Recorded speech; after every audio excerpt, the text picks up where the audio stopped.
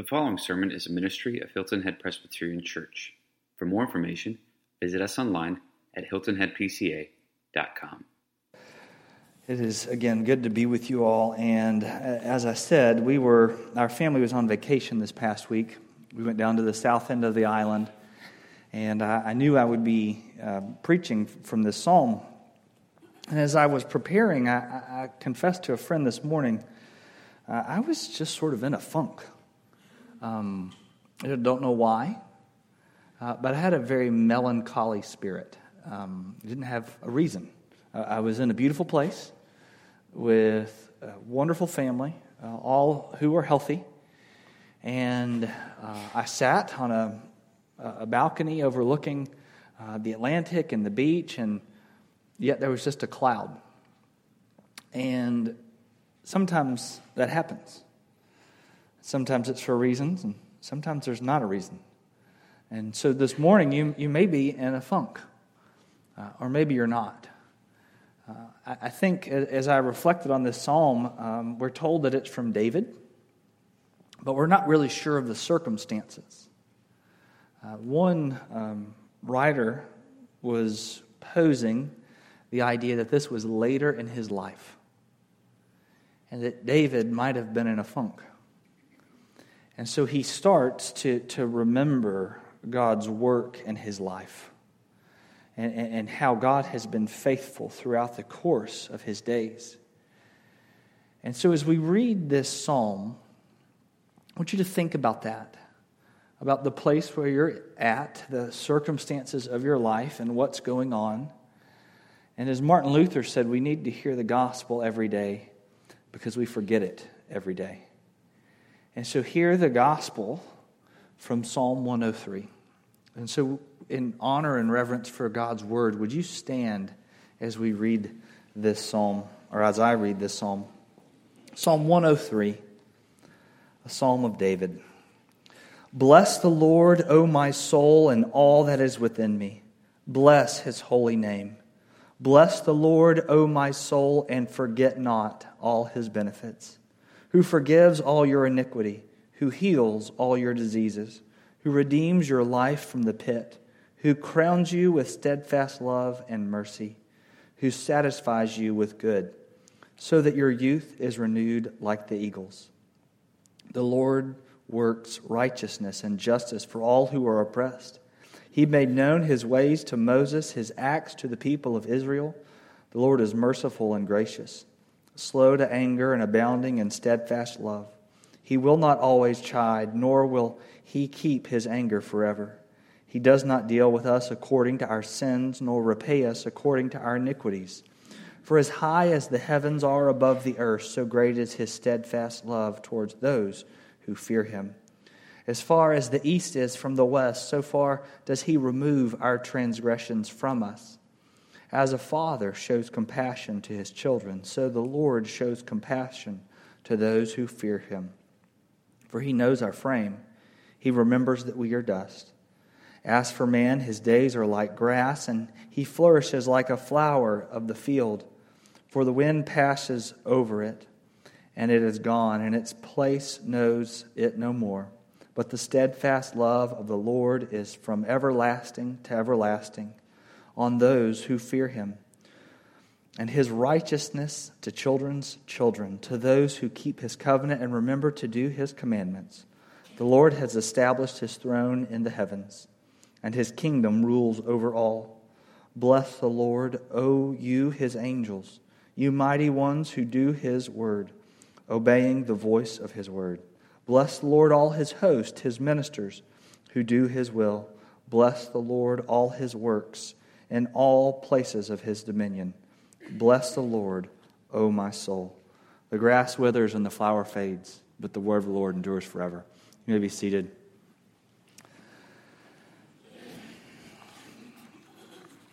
Søren Kierkegaard, the Danish philosopher, said life must be lived forwards, but it can only be understood backwards, by looking backwards. And so, as I mentioned, we don't know the circumstances of this particular psalm or when it was written or what was going on, but most would believe that it was written after or later in David's life. After he had been chased by King Saul, that he had fought many battles, as he had committed grievous sins with Bathsheba and against her husband Uriah, as he had sinned publicly in front of all God's people. So no doubt did he have a keen awareness of his own sin. But as we know from Psalms like Psalm 51, he also had a precious assurance of God's pardon. And as he sits, perhaps advanced in his years, looking back, he looks back through all the events of his life, and he begins to have clarity about God's grace and mercy to him. He has clarity about how God has been with him every step of the way. And he reminds himself not to forget. He reminds himself through this rather grand psalm that is the beginning of a series of 4 that calls us into praise for what God has done from creation through the exile.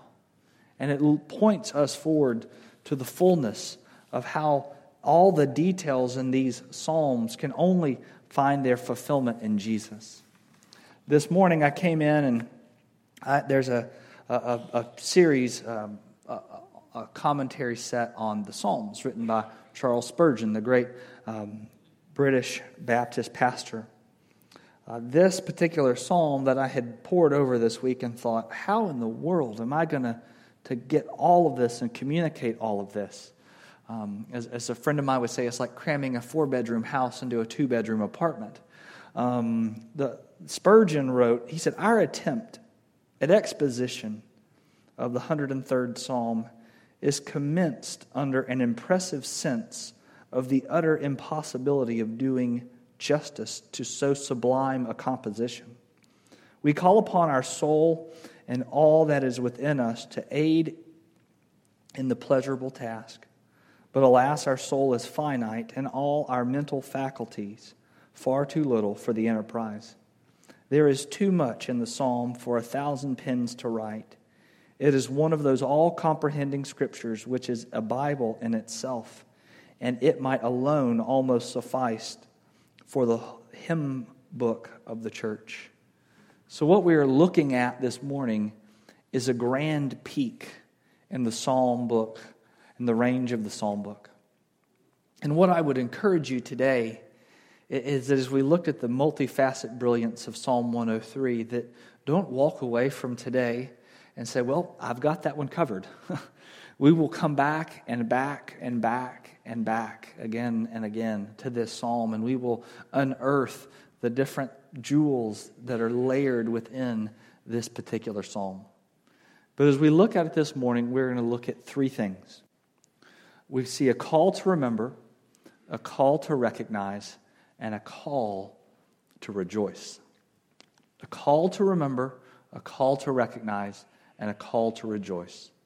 So first, let's get started in this call to remember. The psalm starts off and says, "Bless the Lord, O my soul, and all that is within me. Bless his holy name." In the beginning, in the first 5 verses, David is talking to himself. He's having a sit down and he's speaking to his own heart. Again, we don't know what the circumstances of his life were at this time, but perhaps he too was in a funk. And in that, he was assuring himself of who God is and all his excellencies, and he was reviewing God's character, and he was responding in praise. Oftentimes, it's very difficult to do that. Each of us has had those moments when we get up and we just simply don't want to read our Bible. Or we do and we don't feel like we got anything out of it. Or we get up and we tussle with the children, or we have a morning spat with our spouse, or there's a tree lying in the road on the way to church, and we come in and we just feel off. We feel off. Well, it's in those moments that we need to continue to return to the Word, to continue to return in prayer, to continue to seek out the Lord and all His goodness. It's in this passage that David is doing this by reminding himself of the Exodus story. He's reminding himself of the Exodus story. In Exodus, we find the story of God's people being oppressed in bondage in Egypt for several hundred years. And God raises up a deliverer, and he sends out Moses to redeem and deliver God's people from their oppression. David says, "Bless the Lord." You see the capital letters there. That's referring to the covenant name Yahweh. Bless the Lord, O my soul. Bless his holy name. David had an acute sense of the Lord's holiness. And when he says holy name and Yahweh, what he's referring to is Exodus 3:14, when God has manifested himself in the burning bush, and Moses is caught by this side of a bush that is consumed with fire but yet is not burnt up. And he goes to the bush to see what's going on in the spectacle. And as he does, the Lord reveals himself to Moses. He tells him to take off his sandals, for the ground to which he is standing is holy. And he has this interaction with Moses, and he says, you are to go back to Egypt. You are going to go back to the place where you have fled, and you are going to be the instrument, the human instrument, who is going to declare to Pharaoh that I am going to deliver my people. And in this exchange, Moses says, well, if I should go, they're going to ask me who sent me. And so what am I supposed to say? That's the Tennessee paraphrase. And what God says is, tell them that the God of Abraham, Isaac, and Jacob has sent you. And in there he reveals his name, the name of God. He says, I am, or Yahweh. What's interesting about the name Yahweh is that it's a derivative of the active Hebrew verb to be, to become. So when it's used in the first person, as if God is speaking about himself, he's saying, I am. When Moses goes and declares it, the way that it would function is he would say, he is, or he will be. You see, what God was telling Moses and communicating to him is that he was to go back and to speak to the Pharaoh, but also to speak to his people. And he says, I know that you're in hardship. I have reviewed your estate. I know that this is not where you're supposed to be, and this was not the promise that was made to your forefathers. But I am. And he is. And he will be. And so what God was declaring to Moses was to go back and to talk about the promises that he had made. And that God was going to act in such a way as to redeem his people from their oppression. And that he who was and who is and will be would do those things on their behalf. And so it's in this moment where David is reflecting on his holy name that he is stirred within his soul to sing God's praises. And as he does it, he says, forget not all his benefits. Forget not all his promises. And as he does so, he recounts just a few here in this passage through these clauses that support it. He says, forget not all his benefits, who forgives all your iniquity. That word iniquity or sin, which is sometimes translated in other passages, talks about our gross immoral behavior. David had committed adultery.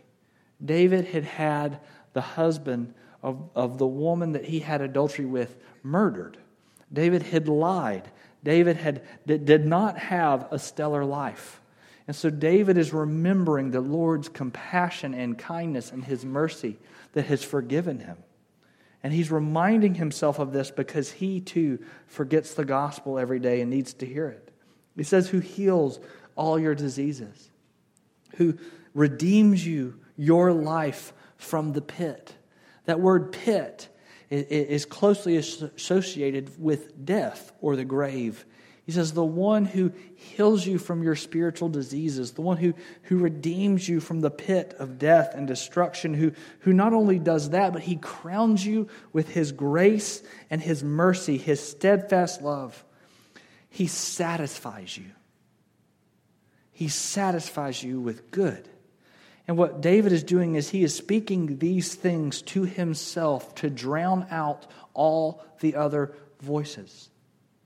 In Romans 1, when Paul is talking about how sin has crept into the world, what he essentially says in a summary statement is that Satan and sin are at work to convince us that the truth is a lie and a lie is the truth.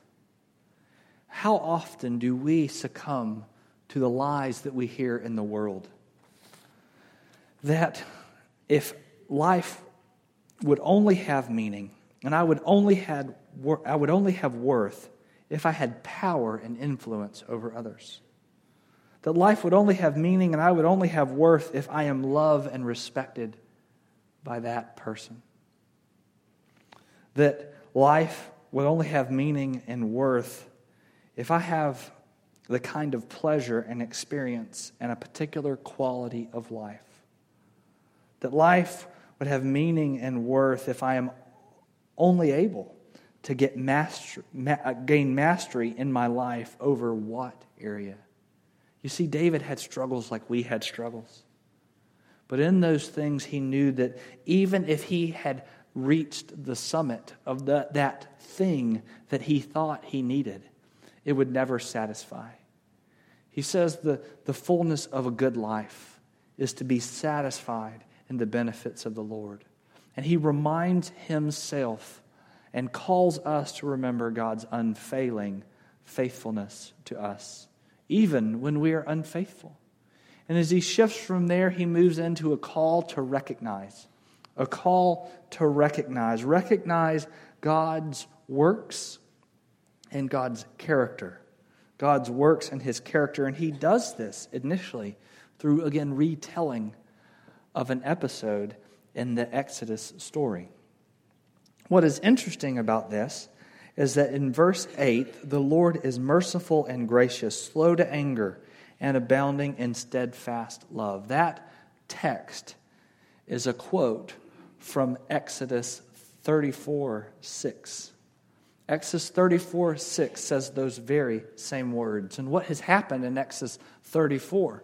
In Exodus 32, which is probably the bigger issue, is that after God had delivered his people from Egypt and brought them through dry ground, as he had parted the waters of the Red Sea and then covered them again over the forces of Pharaoh who were chasing them, he brought them out and set them at Sinai, and Moses had gone up and had received the 10 Commandments. When he came down, because it was taking a little too long, and the Israelites were wondering if they were there yet, that they decided that they needed to take on, in order to worship, they needed to be like the Egyptians and to have a form or an image. And so what do? They take out all the gold and the various increments that or trinkets that they had gotten from the Egyptians on their way out, and they melt them down and they fashion a bull that they would worship. So, the ground of the water, the ground underneath the Red Sea hadn't already been soaked in, again from where it had been parted, and these folks are already committing sins and worshiping idols. And the Lord's anger burns against them. And Moses comes down, and he's just upset and bothered that he takes the tablets and he throws them down and he breaks them. And the Lord says, I'm going to just strike down all these people. And Moses goes and he intercedes for them. And as he intercedes, he says, Lord, I get it. We're a mess. But what would Egypt say if you had just brought us out here to kill us? How would that bring glory to your name? And in the course of Moses interceding for Israel, the Lord comes to him and says, I will relent. And he says, the Lord is merciful and gracious and slow to anger and abounding in steadfast love. His steadfast love, his grace, his kindness, his compassion, it abounds. And from there, it launches into this series of metaphors, because his grace knows no limits. And it is unchanging and it is unbounded. And because of that, we need great metaphors that stimulate our minds to think about the extravagance of God's grace. And he starts off in verse 11. He says, "For as high as the heavens are from the earth, so great is my steadfast love." He says, look up and look at the sky. Now, certainly we know things in a technological era that maybe they didn't. But they look up and all they see is sky, and then they see the stars, and they say, boy, that is an incredible distance. Who could climb up there? And that's the same thing with God's steadfast love. It is so great and so immense. We say, who is worthy of receiving it? But God moves towards us in our helpless and oppressed state, and He works righteousness on our behalf. And He lavishes His love upon us. The next metaphor that he uses, he says, as far as the east is from the west, so far does He remove our transgressions from us. Another translation of that would be, as far as the sunrise is from the sunset. The Lord's forgiveness, His kindness to His people is so decisive that those things that were a source of shame and a source of guilt and a source of anxiety and stress and frustration in your life, those things that separated you from God have been so far removed in a decisive act of God's mercy and kindness that they no longer define who you are. It's a beautiful thought. This week, as I was thinking of this, I from our hotel, I could see the sunrise when I looked out to the left, and we could see the sunrise, 15 hours, or sunset 15 hours later, way down here. It's amazing to think the imagery of the Lord, and as far as the east is from the west, nothing can bring those two together. And so nothing will be able to bring our sin back upon us. For the Lord has paid it in full and removed it from us. And then he moves towards this next one, this next image, and he says, as a father shows compassion to his children, so the Lord shows compassion to those who fear Him. I understand that some of us had absent fathers. Some of us had abusive fathers. All of us have had imperfect fathers. And as an imperfect father, I read this and I thought, well, what is this to mean? Because I don't often show compassion to my children. I'm often not slow to anger either. And what this is reminding us is that while we have this image of a father in our minds, Jesus says even the worst of fathers doesn't give his children a snake when he asks for bread. And so what this is assuring us is that as a father loves his child, as a father protects and provides and cares for his child and watches over his children, so does the Lord watch over us. I found myself this week as my girls were out riding waves, doing what my father had done with me so many years ago. And what did he do? We were out in the ocean, and my father got between me and the ocean. He let me play as far as I wanted to in the front, but he would move where I moved, and he would shift where I shifted so as that I wouldn't be pulled out by a current or get too far out. That's the Lord looking at our situation and stepping in and thinking 6 and 7 and 8 and 10 steps ahead of us so that to relieve our distress. This is the Lord showing us compassion. And perhaps the crescendo of this passage, which is not always a positive crescendo, but it says He knows our frame and remembers that we are dust. It says, as a man, his days are like grass, his flowers, he flourishes like a flower of the field, for the wind passes over it and is gone, and its place knows it no more. My grass in the drought that we had the last few weeks is as brown and crunchy as it could be. It is a reminder that even with my best attempts to seed and overseed and put down all the right care without water and the Lord raining on it, It wasn't going to grow, and it wasn't going to be healthy. All of us know that our days are numbered. All of us know that our days are numbered. We choose not to remember it sometimes, and sometimes we can't get it out of our minds. But what this passage is calling us to is to not just to consider our own finiteness, but it's calling us to consider and recognize the infinite nature of God's everlasting love. He says, this work that I began, it is from everlasting to everlasting. It is not only to you, but it will be to your children's children. Here he's talking and recognizing the generational legacy of God's covenant faithfulness. That he pays it out and pours it out, his grace, his mercy, his forgiveness on those who come after us. You see, the Lord is speaking words of encouragement to David. And David is calling us to recognize God's unbounded and unfailing love. And as he does that, he ends his passage with a call to rejoice. A call to rejoice with all creation. For the Lord is our sovereign ruler, our sovereign king. He says the Lord has established his throne in the heavens, and his kingdom rules over all.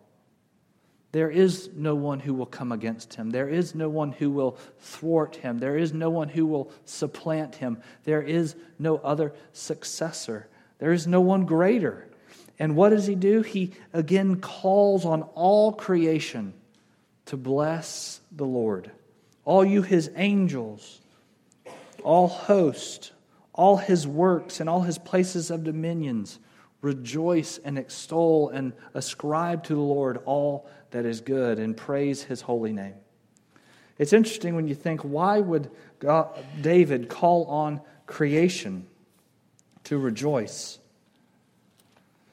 But what we find in Romans 8, the Apostle Paul says, "For I consider that the sufferings of this present time are not worth comparing with the glory that is to be revealed to us. For the creation waits with eager longing for the creation waits with eager longing for the revealing of the sons of God. For the creation was subjected to futility, not willingly, but because of him who subjected it in hope, that the creation itself will be set free from its bondage to corruption and obtain the freedom of the glory of the children of God. For we know that the whole creation has been groaning together in the pains of childbirth until now. And not only the creation, but we ourselves, who have the first fruits of the Spirit, groan inwardly as we wait eagerly for adoption as sons, the redemption of our bodies. For in the hope we were saved.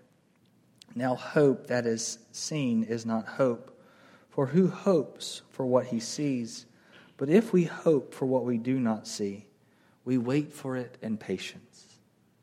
David here is waiting in patience for the glory of the Lord to be revealed. He's waiting in patience, and he's remembering all the things that God had done and how he had interacted in the life and history of Israel. And he's recognizing and calling us to recognize the Lord's mighty works in his life. I was speaking with a friend several weeks ago, and one of the things he said that really struck me is he said, "The Lord's never let me down." The Lord's never let me down.